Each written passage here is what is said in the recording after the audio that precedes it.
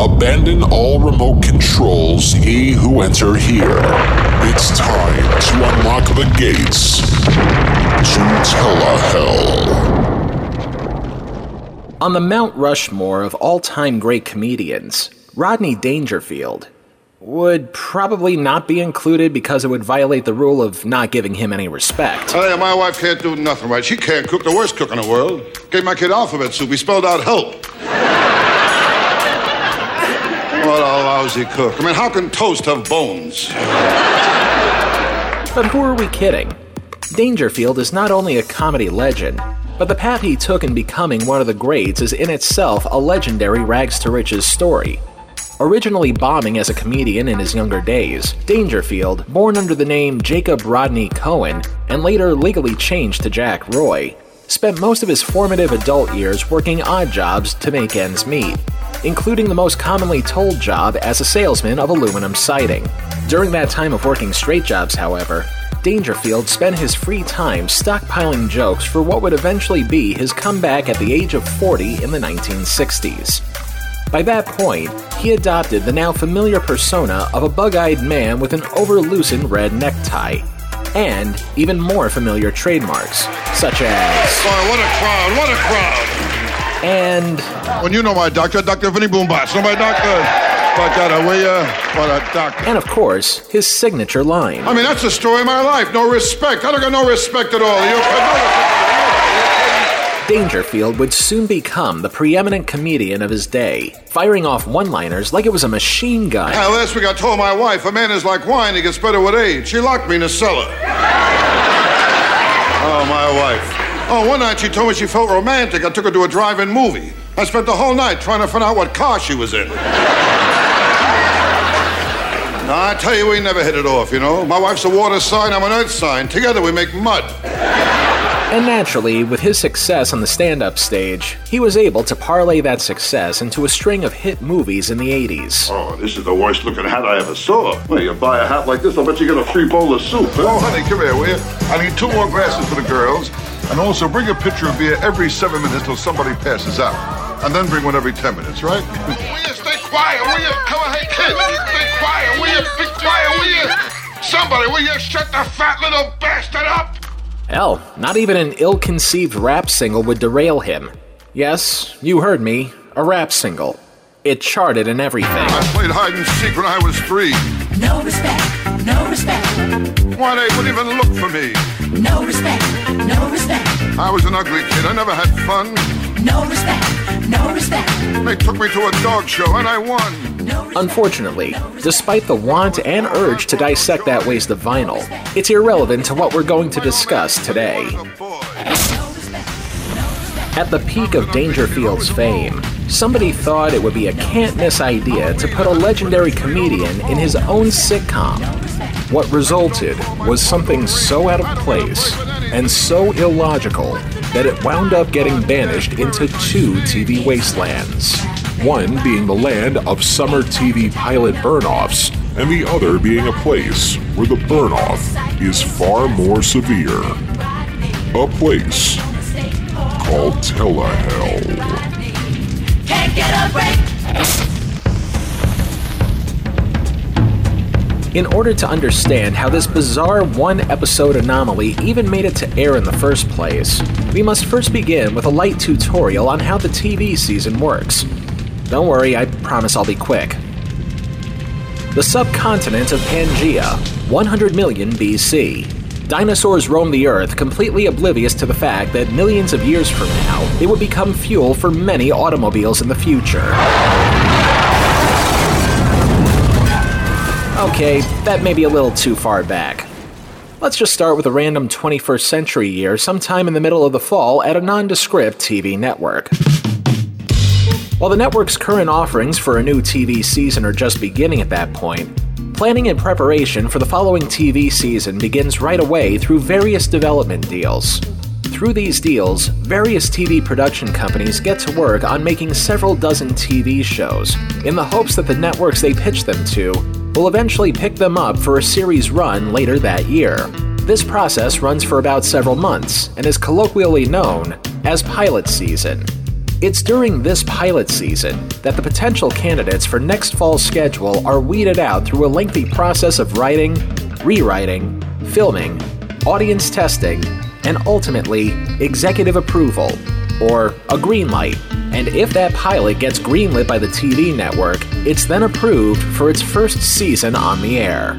While many TV networks go through dozens of TV pilots in a development year, only a handful of them make the final cut of the network schedule, while the rest of the unsold pilots become either lost to time, leak out their pilots on a video sharing service, or, if you're really desperate, you actually air the failed pilot during a time of the year when nobody watches much TV in the first place and call it a special, simply because you need to patch a hole in the schedule, a practice that's still done to this day.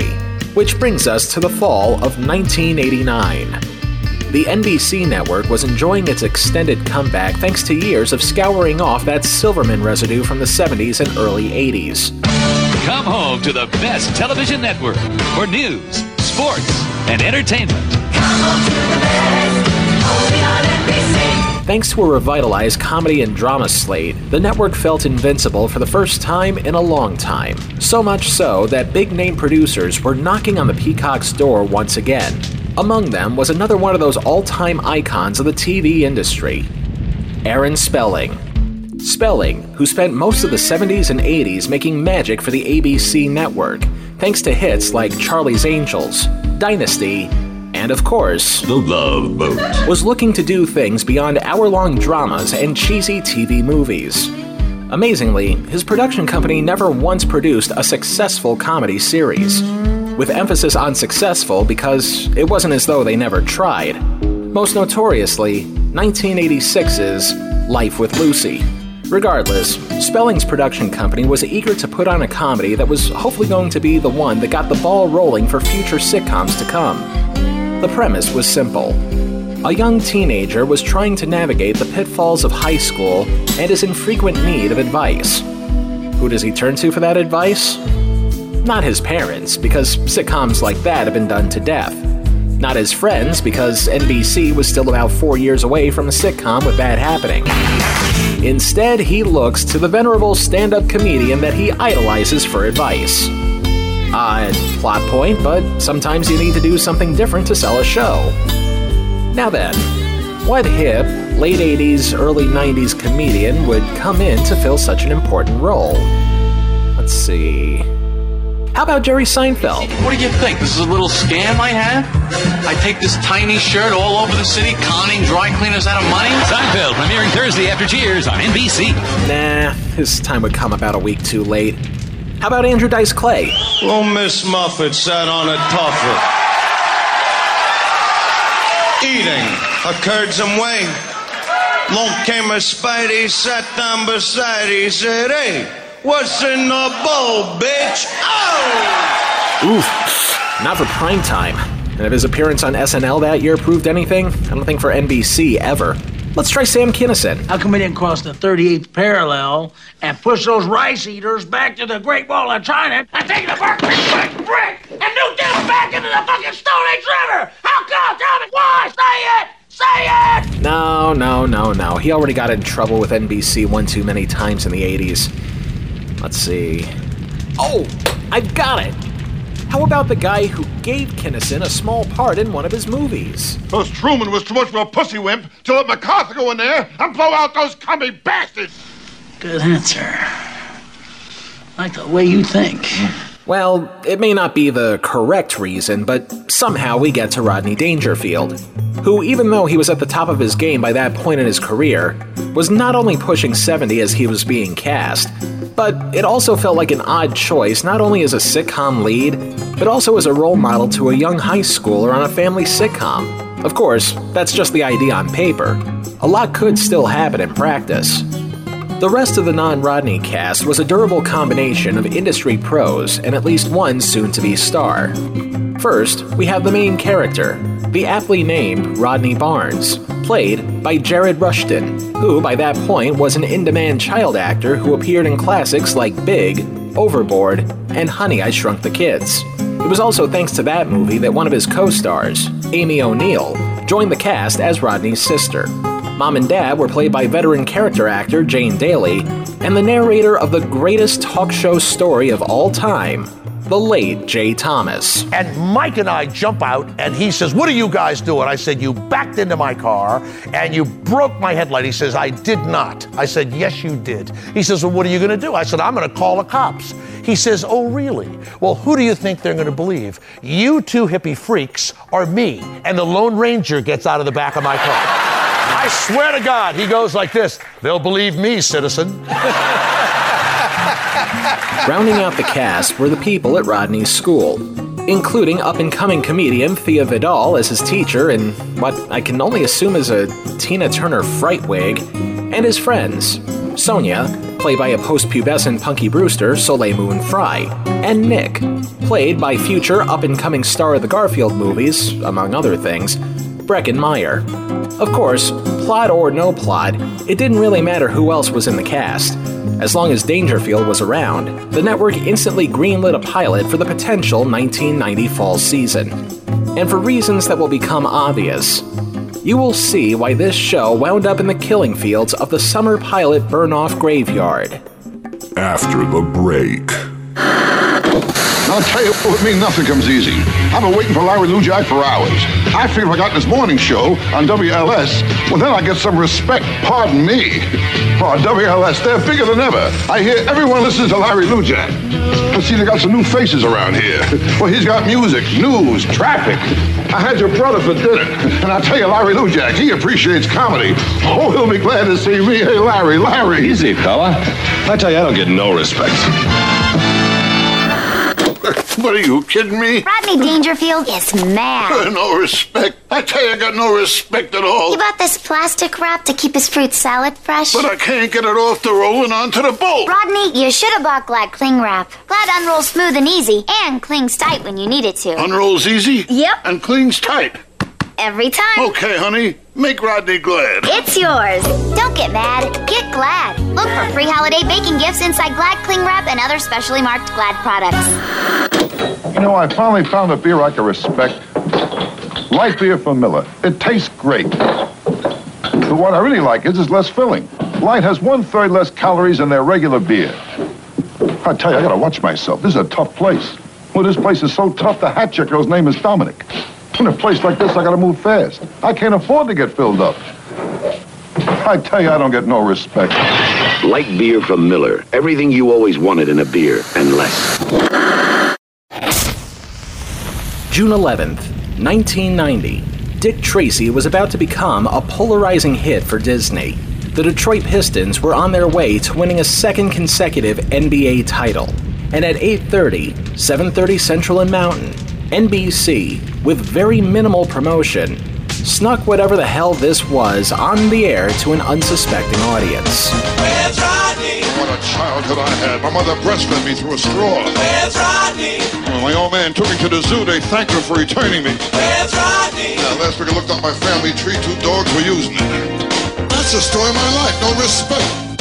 And the award for most irritating theme song we've heard around here has a new candidate. Though not quite the buzzsaw that the theme to Quark was, this one had a bit of a clash to it that just didn't mix well. Between it being a pseudo-80s pop sound and the intersplicing of various Dangerfield one-liners, the theme sounds like it's trying a little too hard to please audiences both young and old. Not only that, but it actually rips off a pre-existing hit song. Show of hands, how many of you out there remember who El DeBarge is? Well, he had a big hit song in the mid-80s called The Rhythm of the Night. This is the rhythm of the night. The night. I said the 80s version. That's a different person entirely.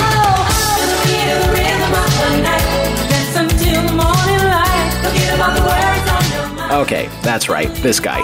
He had a string of hits throughout the mid to late 80s, one of which was this little number that he made for the 1986 robot comedy Short Circuit.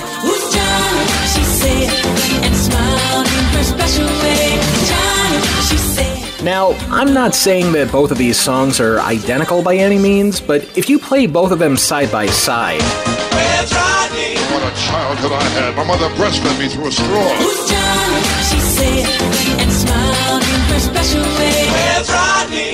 When my old man took me to the zoo, they thanked her for returning me. Who's Johnny? She said, and tried to be away. Where's Rodney? Now, last week I looked up my family tree, 2 dogs were using it. That's the story of my life, no respect. It has to be more than a coincidence. All I know, while looking ahead at the end credits to see who did the music, the theme song was composed by one Mr. Mike Trevera, whose only work at that point were a handful of Hanna-Barbera cartoons according to his IMDb page, and has zero connection to DeBarge whatsoever. I know we're supposed to be focusing on the show itself and not the theme song, but the fact that somebody took it upon themselves to rip off another person's song is gonna count heavily in our final judgment, and we wouldn't be doing our jobs if we didn't point that out. Now then, on to the actual show. Act 1 begins with a typical day at a typical public school, where we meet not-so-typical Rodney Barnes. Hi, my name's Rodney, and I'm 13. Well, soon to be 14, tomorrow as a matter of fact. As I think about being 14, here's what I'm looking forward to. I won't have to be 13 anymore. When you're closer to getting my driver's license, just maybe I'll be mature enough to talk to a pretty girl without getting sick. Okay, maybe he's more typical than we think on the surface.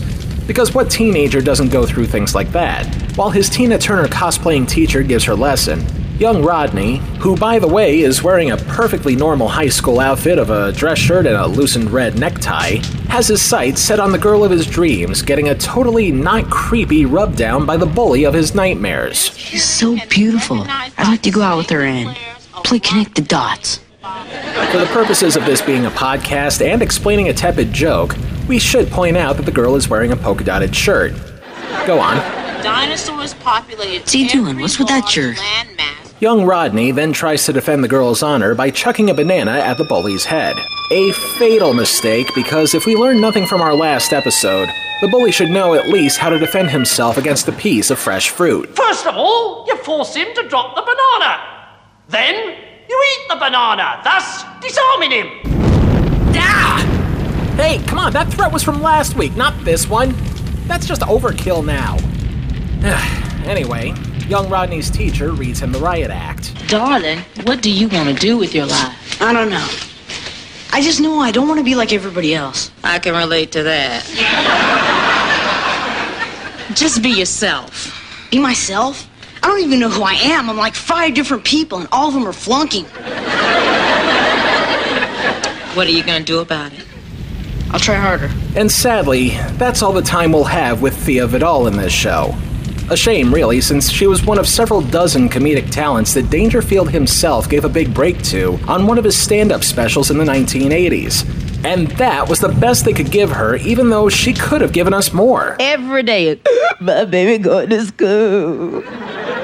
My baby going to school, my baby going to school. I'm getting school.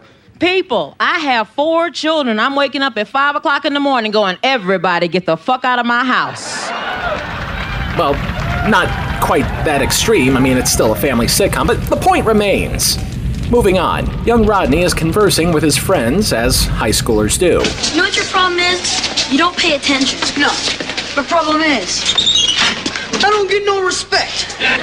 While the giant locker-sized poster of Dangerfield on the interior is a harbinger for things to come, young Rodney attempts to make a move on his crush once again. Cindy, this must be a sign. Look at her. Look at the way she moves. Look how beautiful she is. She even makes that look attractive. That, by the way, being digging out her ear while nobody's watching. But then again, nobody's perfect. So, I guess you're at cheerleading practice. Yeah. I better go change. Need any help?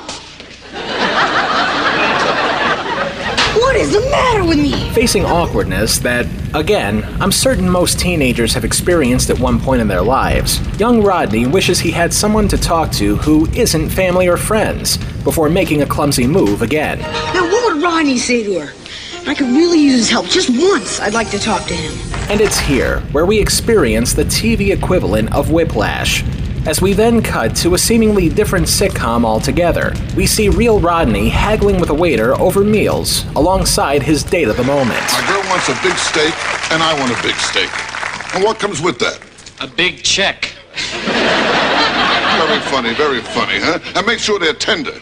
The last steak I had here, I couldn't get my knife through the gravy. And it's at this point in the proceedings where NBC may have realized it made an Arrested Development-sized huge mistake when it came to getting this pilot made. What do I mean? Listen to this. What's going on? I feel like I gotta get out of here. Hey, what about my steak? Honey, this is bigger than your steak. I feel weird. I gotta get out of here, I tell you. I gotta get out of here. That's right, folks. For absolutely no rhyme or reason whatsoever, Rodney Dangerfield, a comedian at the top of his game, is transported to a suburban high school because a random kid has the power to summon him at a moment's notice. I'm going to say this again, really slowly. See if you can keep up. Rodney Dangerfield, top shelf comedian, magically teleported to a high school at the whim of a high school student, and all because he's seeking wisdom. I have questions. Many questions. None of which is, where's Rodney? Because clearly I'm looking at him talking to a high school kid who just, poof, out of thin air, managed to summon him to his presence. Instead, I want to ask... Why? As in, why is the kid able to do this for seemingly no reason? The show attempts to answer that in this throwaway line. Rodney Dangerfield? Is that really you? Hey, kid, who are you? My name's Rodney, too. What am I doing here? I don't know. I was just standing here hoping I could talk to you, and then here you are. Maybe it's a Rodney type of thing. Kid, don't major in science, huh? And that's it. That is it. That's all we're gonna get for an explanation as to why an average 14-year-old has this supernatural power to conjure up his comedy idol. I mean, clearly they can do better than that. Well, maybe it's one of those things where you can't leave till you grant my wish. Grant your wish? Hey, my name is Rodney, not Genie. Do I look like I live in a bottle? Nope, wrong. Please try harder. Give me one good explanation as to why a high school kid is able to summon Rodney Dangerfield. Go on. I'll wait. Anytime now, whenever you're ready. Any explanation will do. Any at all. Hell, I'll give you a few. Young Rodney got hit in the head with a VHS copy of Caddyshack. Young Rodney's femoral artery got damaged by a jagged Laserdisc copy of Back to School. Young Rodney's nervous system got altered while sitting too close to the TV when the real Rodney was doing one of his Tonight Show appearances. Young Rodney accidentally choked himself with one of his red neckties and was able to develop telekinesis as a result. Young Rodney got electrocuted by his cable box trying to catch his latest HBO special. Oh wait, that's how I wound up here. Okay, strike that. Any explanation at all, please. Well, as long as you're here, there's this girl, and I want to ask her out, but I can't get the words right. Nothing. You're just gonna go ahead and ask Dangerfield for advice without any further research and development as to how this otherwise miraculous marvel wound up happening? Kid, I know what you're going through. Girls always gave me a hard time. There was one girl, she told me, come on over, there's nobody home. I went over. There was nobody home. We're just blindly accepting the fact that this is a thing that happens for no reason? No reason. At all. I tell you, kid, the best thing with girls I find is to flatter them. Tell her you love her eyes, her lips, her hair, the way she parts her hair. In fact, tell her you love all her parts. Remember, women deserve to be appreciated, you know? Okay. Rules for writing a TV pilot 101. When you're writing the first episode of anything, it is imperative to get the details of what the show is about within those 22 minutes. It's those details that would get potential viewers hooked into watching the show for what may be a long run. But if you don't include those details, the audience will not only be confused from day one, but it's going to make the rest of the episodes, if any, seem increasingly confusing to the viewer. To leave out the reason why this kid can summon a comedian from out of nowhere is a sign that either the writers of the pilot gave up before they could start, or it was the late 1980s when this got made. So perhaps the people involved were so coked up in the development process that they simply forgot to jot that reason down. Regardless of a plot hole you could sail the Titanic through, even in the condition it's in now, young Rodney gets a second chance with his crush. I just wanted to tell you that I love your eyes. I love your nose. I love your skin. I love the way it covers your bone structure. I usually don't talk like this. I'm glad. Think you can dial it back just a little, kid? You're coming off desperate. What I'm trying to say is I think you're beautiful.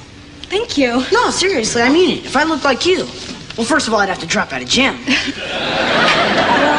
Tomorrow's my birthday, and I was wondering if you'd like to come to my party. Tomorrow? Well, I guess it would be okay. Great. And afterwards, maybe the two of us could go to the movies? On a date? Sure, why not? Thank you, Rodney. So, while we're still trying to wrap our heads around the circumstances of the past 2 minutes, we then get a look inside young Rodney's family life. Starting with his sister, who, if you've ever seen Honey, I Shrunk the Kids, you'll sort of feel jarred by the fact that Amy O'Neil may or may not be ripping off Kelly Bundy from Married with Children. I'm going out to eat. Can't have a date. Oh, yeah? Well, what's his name? Names aren't important. I know. Humor me. Spit. Is that short for spittoon? He happens to be in medical school. As a lab experiment? Mom, I'm gonna kill him. How does the turkey know how to fly? He just knows. Followed immediately by some brief, pointless chit-chat with the mom. So how was business today? Well, I gave Mrs. Dorkin a facial. Did it help? I told her to keep the mud on forever. And then the arrival of the second most thankless job on this show, Jay Thomas as Rodney's father and his building superintendent. Yeah, Mrs. Spumoni. What do you mean? I fixed your tub last week. What are you putting down there? You're not supposed to wash your dog in the tub. I don't care if the two of you take a bath together. Look, I don't want to know about that. That's not a natural relationship. A thankless job that ultimately contributes next to nothing. Either that or he was killing time until he did another cameo on Cheers as Eddie LeBeck. Moving on, young Rodney brings everybody up to speed who are now just snapping out of the delirium of the fact that he can summon a comedian for no reason. I met a girl today. You did? What's she like? Is she smart? Is she pretty? Does she shed? She's coming to my party. And afterwards, I'm taking her out on a date. But Rodney, what about your grandparents? What do you mean? Well, honey, you always go out with your grandparents after your birthday party. It's a tradition. Oh, Mom, no. Let me tell you something. If everybody in life was busy having a good time, who'd take out the garbage? You're looking at him. So this is what passes as a plot on this sitcom about a kid who can summon Rodney Dangerfield for no reason. A kid has to make a life and death decision between spending time with a girl he likes or spending time with his grandparents who may not have that much time left. For most people, that's a pretty common dilemma that can easily be solved. But in the world of sitcoms, it's a tale as old as time. Like having 2 dates on the same night that you can't break off, while wacky shenanigans happen in between them. Which is something that shouldn't be a complaint were it not for the fact that this was supposed to be a primetime sitcom. And not one of those teen-oriented ones NBC would eventually air on Saturday mornings in the 90s. You go out with this girl another time. That's your whole life. Right now's the time for family. The family first. We gotta kind of band together here. May the circle be unbroken. You mean go with your grandparents? You're grounded till you're 50. Act 2 begins with young Rodney getting ready for his birthday, and holy shit! This kid is obsessed with Rodney Dangerfield. I mean, I wish you could see this, but his room is covered wall to wall with pictures, posters, comedy albums, a life-size cardboard cutout? Dude, I was a fan of George Carlin at your age, but I never took fandom this far. This is a psychological profile waiting to happen. Maybe that's why he has Rodney's summoning powers. He locks himself up in his room during his free time and chants spiritual mantras while focusing intently on his Rodney paraphernalia, which is still a better reason to have these powers than no reason at all. I'm sorry to ramble about this, but this is starting to border on Lifetime TV movie levels of devotion minus the serial killings. No wonder this kid needs help going through high school. A few doses of shock therapy? He'll be right as rain once again. But before we forget about potential psychoses, we actually still have a plot to deal with, starting with his friends coming by to alert him that Rodney's party is about to begin. Come on, Rodney, we gotta go, man. The party's gonna be starting any minute. Yeah, I'm ready. So, have you broken the news to Cindy yet? No, and I got the feeling, if I break this date, I'm never gonna get another shot with her. You gotta go out with your grandparents. Why? Because it's the right thing to do. Everybody expects me to do the right thing. I mean, what about me? When does my number come up? Knowing you, I'll go ahead and guess negative 46. Hey, man, you only live once. Get in a little trouble. Why should he? I don't think Cindy's so hot. Hey, what can I tell you? I like her. The only reason you like her is because everybody else thinks she's pretty. Do you think I am that shallow? Yes. No, your sister is a shallow person for dating a guy named Spit and ripping off Kelly Bundy at the same time. You, on the other hand, are just a kid trying to figure things out while having an unhealthy obsession with a comedian. There's a stark difference between the two. So, we head to the party populated by a bunch of extras getting paid to go, ooh.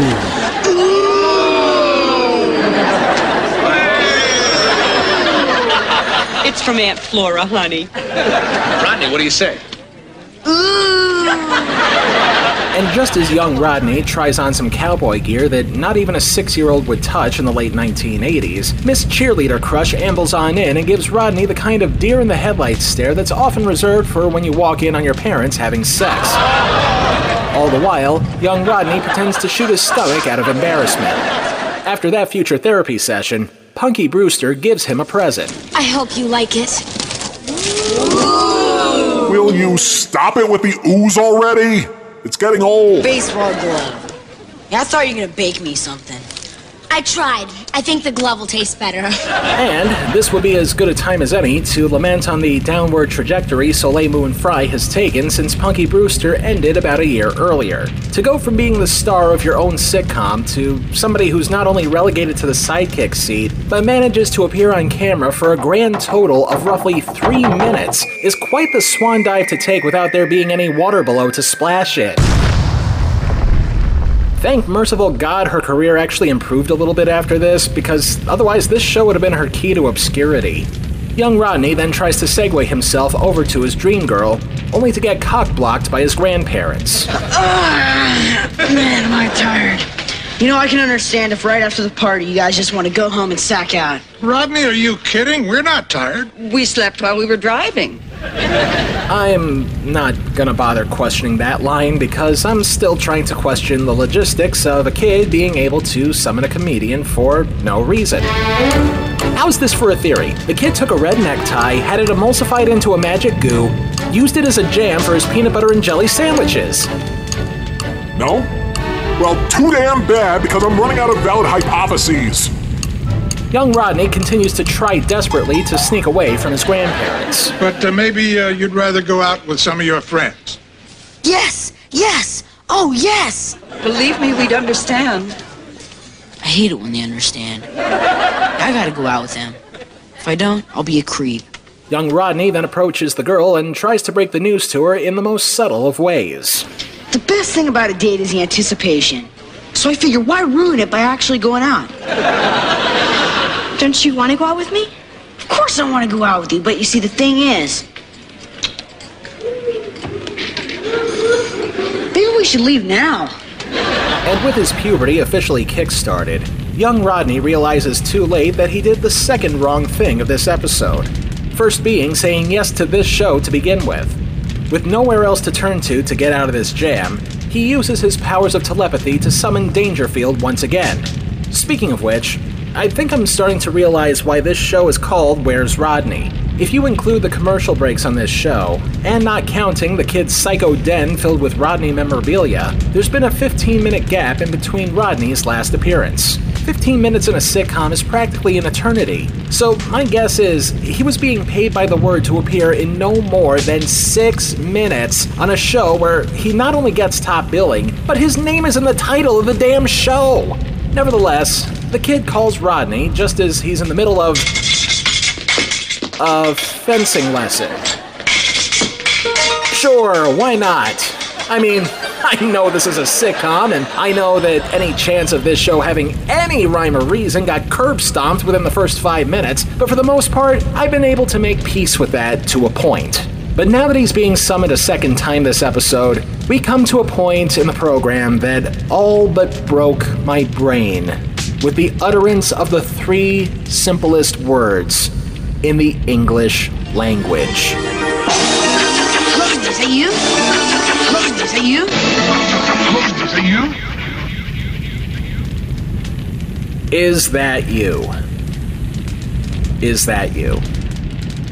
Is that you? Is that you? The Rodney Dangerfield superfan who has pictures, posters, and a cardboard cutout in his room, and previously summoned the same person earlier in the show, is now asking that same person, is that you?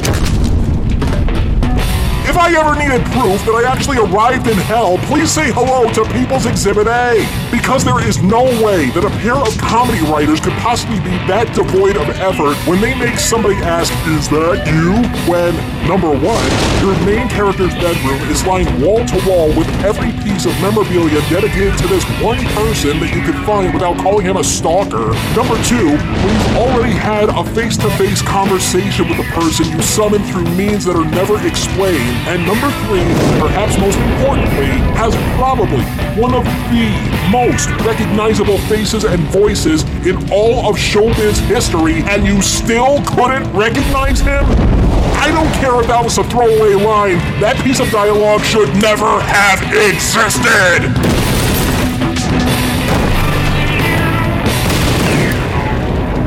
And now that we got that out of the way, let's proceed. What words of wisdom does the real Rodney have for us this time? Look, kid, they're grandparents. They're getting old. It's not easy. You gotta show them some respect. I know, I'm in the same boat. That's why I'm fencing. I want to stay young. Because I'm getting old. Are you kidding? My insurance company sent me a half a calendar. Old, are you kidding? I got a kidney-shaped pool with a stone in it. I mean, you know when you're getting old, you get certain signs. I walked past a cemetery. 2 guys ran after me with shovels. So what should I do? Well, why not go out on a double date? It'll show Cindy you're warm, you're sensitive, and Grandpa will pick up the check. But Rodney, what do we do? Well, after dinner, you can take a nice slow walk. Then you can all stop and have your blood pressure taken. Just remember, kid, be nice to your grandparents, okay? Family's important. Remember, you can't forget your family. They won't let you. And there you have it. The moral of the story, which, once again, might have been better suited for a Saturday morning sitcom as opposed to prime time. How does that turn out? Cindy, this is my grandma and grandpa. Hi, Hello. Cindy. Hi. Listen, I've been thinking, why don't all 4 of us go out together? All of us? That could be fun. Yeah, we can all go to a movie together. Great idea, Grandpa. You know, they're having a Rodney Dangerfield Film Festival. Who's that? See, because this whole show is about this kid and his obsession with this comedian, and the show is desperate to give us a throwaway laugh. Totally worth it! The epilogue to the show ties everything up in one tidy package, which it's going to have to do because after this show, we will never, ever see it again. What about you and Cindy, huh? We had a good time. All right. Yeah, I got the feeling that maybe the 2 of us will... You know, I never really did like her. Congratulations, show. You managed to negate your entire half hour without having to use the "it was all a dream" trope. Fortunately, we do get one last bit of advice from the real Rodney to hopefully make things worth it. Hey, kid, don't feel too bad, will you? I mean, I'm happy when girls walk out on me. They're usually running. Loosely translated, I think that's his way of saying that there's plenty of fish in the sea. In the case of this show, however, it's a one-of-a-kind flounder that deserves to be fried within an inch of its life. So, what levels of respect should Where's Rodney get in Telehell? It's not easy being me, I tell ya. Let's loosen our necktie onto the 9 circles. It's rough, I tell ya, rough. Limbo, lust, gluttony, greed, wrath, heresy, violence, fraud, treachery. The obvious one of the week is the fact that this show never went any further than as a burnt-off pilot for a show that went nowhere. Easy prey for Limbo. We also have 2 minor cases of ripping something off, both from the DeBarge sound-alike theme song and from Amy O'Neill's character trying to co-opt the success of a much better sitcom character. More than enough proof that we need for fraud. I'm also going to take a stab in the dark and theorize that NBC and Aaron Spelling had pretty deep pockets. Deep enough to pay Rodney Dangerfield a lot of money to appear a grand total of 6 minutes, even though he's the star of his own show, hearkening the signal for greed. And also gluttony, because Dangerfield was already doing fine on the stand-up circuit, not only with his own act, but breaking new talent at his various comedy clubs. He probably didn't even need to do this show in the first place. And then there's the show itself. One that can't seem to make up its mind whether it's supposed to be geared towards teens, families, or fans of classic comedy. Not to mention dialogue that not even the laziest of hacks would find credible, but also the screaming lack of a major plot device explaining just how exactly that major plot device would work in the first place. All of which are the earmarks of being lazy and slothful. Unfortunately, there's nothing we can do about that because sloth isn't a part of Dante's 9 Circles, but rather one of the 7 deadly sins. And around here, that's a big difference. However, I will say on a personal front, the fact that they had this icon of comedy severely limited in his own show, as well as the total wasting of talent of other experienced performers, plus the utterance of those 3 little words near the end. Is that you? That's more than enough to keep my anger cup filled, thus invoking some personal wrath towards the show. Hopefully you now understand why this show never went any further than a pilot that burnt off in the heat of the summer. Where's Rodney earns 5 out of 9 circles of telehell. As much as Dangerfield has made a career out of getting no respect, he obviously did so with a bit of facetiousness. Of course we respected him, just as sure as he respected his fans in return. Except for this. Something that he really didn't need to do considering how popular he already was at that time. It sort of felt like if an Oscar winner wound up slumming it at a 7-Eleven just for kicks. Sure, it's a quantum description of a thing that was theoretically possible for a person to do, but by all accounts and purposes would still be unnecessary for that person to do. We already know that Dangerfield is funny and can do well with his own material. Only on rare occasions did he rely on other people to write for him, and at even rarer times did that material work in his favor. Thankfully, the closest Dangerfield would ever come to appearing on a sitcom ever again after that were in numerous cameos. Most notably, a 1997 episode of Home Improvement. Hey, what kind of wood are we using in this frame, huh? We'll be using distressed maple. Wait a minute, speaking of distressed, I understand your wife is kind of annoying. How annoying is she, Rodney? Not as annoying as you. And thus, we have a legitimate reason why we can't truly hate Rodney Dangerfield around here. If he can make Tim Allen look good, he can have all the respect he wants in his afterlife. I mean, that's the story of my life. No respect. I don't got no respect at all.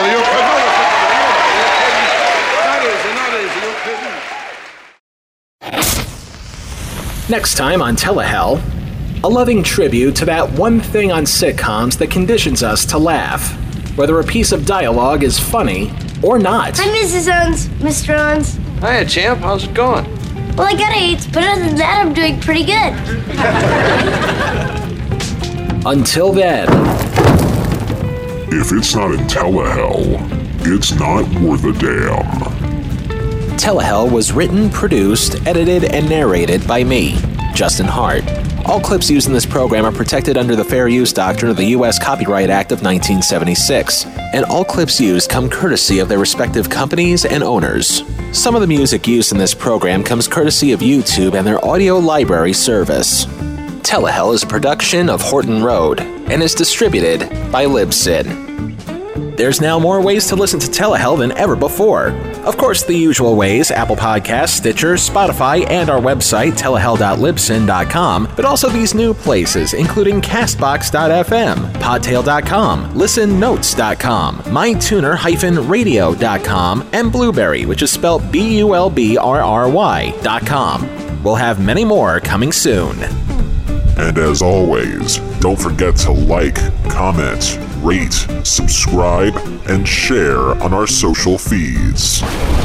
Twitter and Facebook, both at Telehell Podcast.